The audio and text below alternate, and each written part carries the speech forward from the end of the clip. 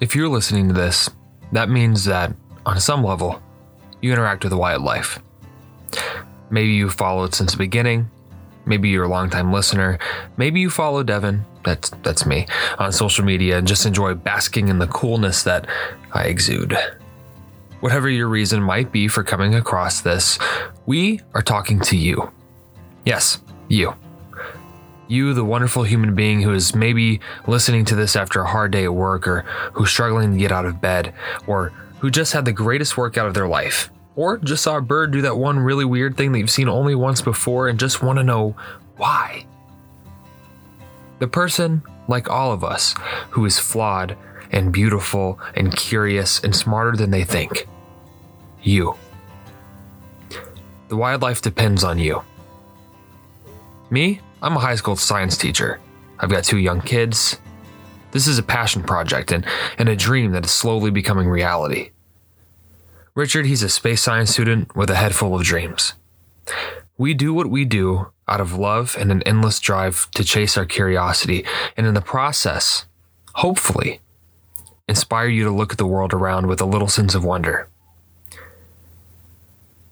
That's why this month we are holding our first ever membership drive. Why now? Well, we're growing. Episode downloads are up over 600%. 600%. That's like 6 times more than 100%. That's a crazy high percent. With that comes new needs.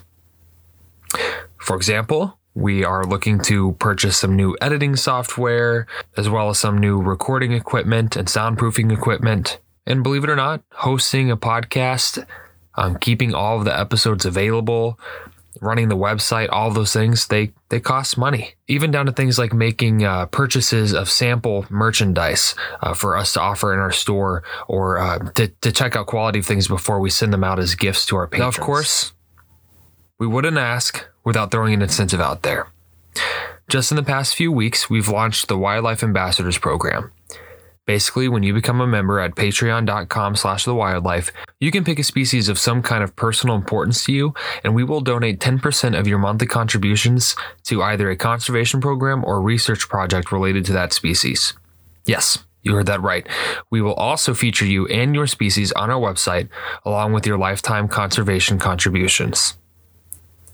If you become a member during the November membership drive, we will double your first 2 months of conscious conservation contributions through the Wildlife Ambassadors Program to 20%. Now, 10%, 20%, those things might not sound like a lot to you, but if you take into consideration our just operating costs and equipment upgrade needs and things like that, 20%, we're doing the most that we can at the moment, but someday we would like to do more. And as we gain sponsorships and things of that nature, we'd love to start contributing more. So this we are seeing as just our starting point. Now, as far as what all of our different benefits and merchy perks are, I'm not going to run through all of those right now because there is a lot. So if you are curious, there's a link in the episode notes wherever you're listening to this podcast. But also, if you just go to patreon.com/thewildlife, you'll find a complete list there. Okay, enough of me talking and begging. Now, you get to listen to Richard on his first ever solo mission to explain to you the origins of the smell of rain. Enjoy.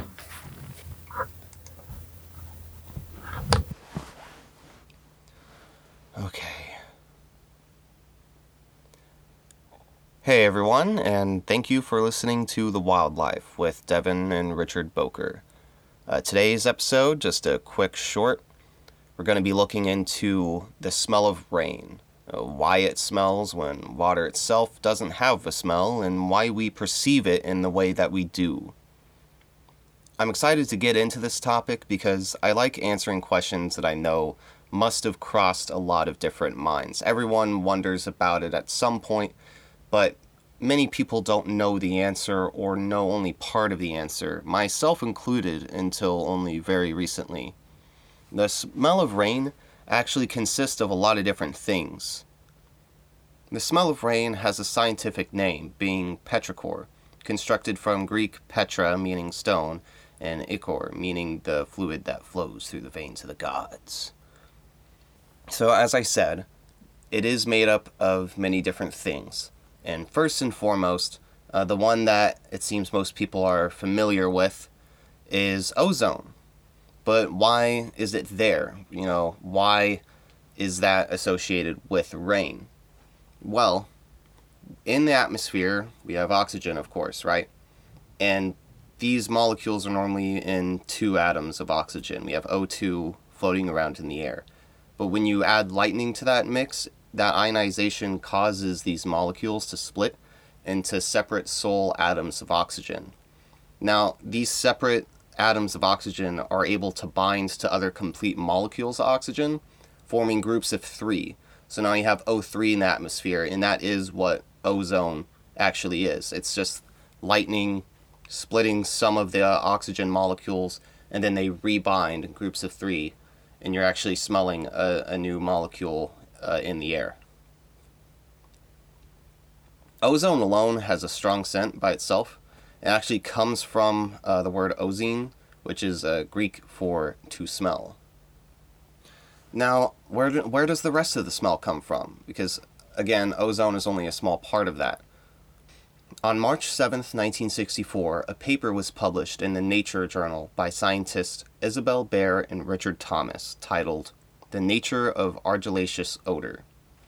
By steam distilling these rocks that had previously been exposed to arid conditions, they discovered this yellowish oil that was trapped in the pores of the rocks, but was released by moisture. And this is another part of what makes up that smell of rain. The humidity alone is enough to start whipping up these oils into the air for you to be able to smell. So by the time all that wind and actual rainfall comes from a storm, it can be pretty strong. These oils, where they come from, is they're actually palmitic acid and stearic acid, which are 2 of the most common saturated fatty acids found in nature. And plants actually release these during dry spells because their function, one of them, is that they stop seeds in the ground from germinating. So that's less competition for the plants whenever there's a drought. Less plants sprouting up means that there's less competition for the limited water source since it is a dry period. That's why people see that the smell of rain can be stronger if there hasn't been rain for a while, is there's more of this oil in the soil, haha, that rhymed, that is now coming out all at once. And crazy enough, you'd think it would just be ozone. I thought it was just ozone and maybe just, some dirt being churned up and it's just the smell of dirt, and the explanation was as simple as that. But then you add this oil in the ground to it from all these plants.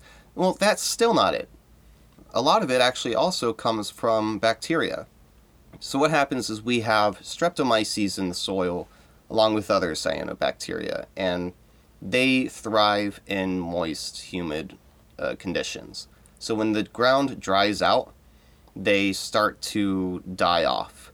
And when they do, they create something called geosmin, bicyclic alcohol, as they die. So more of this chemical is building up in the dirt. And this one in particular, the human nose is very perceptive of this chemical. As low as 5 parts per trillion can be detected by the human nose, which is very strange to me, but very cool. And that geosmin creates this typical earth smell. It's the same chemical that gives dirt its distinct, dirt smell, and actually contributes to the earthy flavor of beetroots. So whenever it rains, you have the ozone coming in from the lightning, and then on top of that you have this oil that's been dried into the ground, being secreted by all these different plants, that's being kicked up by the rain and by the wind, and then that's coming up into the air as well, and then the geosmin is also coming up from the bacteria within that same dirt. Now, as far as perceiving the smell of rain the way we do, Australian anthropologist Diana Young found that we may like this smell due to something she called cultural synesthesia, where evolution creates a sensory link to an environmental experience on a societal scale. this could have easily occurred in the instance of the smell of rain due to the many environmental changes that come along with the first rain after a dry spell, or even just rain in general, but particularly with the first rain after a dry spell. And as I said before, that's when that smell can be strongest, is because more of those plants are producing these oils to combat the drought. Because then when you have the rain, the plants are sprouting, and then that's more food in that sense to get. And then you also have the prey animals that are coming to go get this water and go get this plant life. And then the prey, and just all life becomes more abundant and active. And it's just your brain just having this instinct of, oh, okay, now I can hunt. Now I can find food. And to add to that, this could be a little redundant or a little bit of a paradox here, but I also like to think of it as how a lot of people tend to like really all sorts of just earthy scents. You know, we have all our different candles that smell like different flowers, or maybe even just the smell of freshly cut grass, just anything really, or maybe even some of you just gardening and just the smell of plain dirt. So when you have just all of these things that are all pertaining to that coming together, these plant oils and the dirt itself, and all these different sub parts of these aromas that we enjoy on a daily basis mixing together, then, you know, of course, that's going to be pretty refreshing. So, I know we're going into winter now, so there are a lot of people that might be listening to this that won't experience rain for a while. But just remember that next time it rains around you, that now you know why it's there. And I think that's pretty cool, because as far as I'm concerned, I've wondered that my whole life. And, you know, I just like, this is ozone. So now you know. And again, thanks to everyone for listening. Thank you again to our patrons, and we'll see you soon.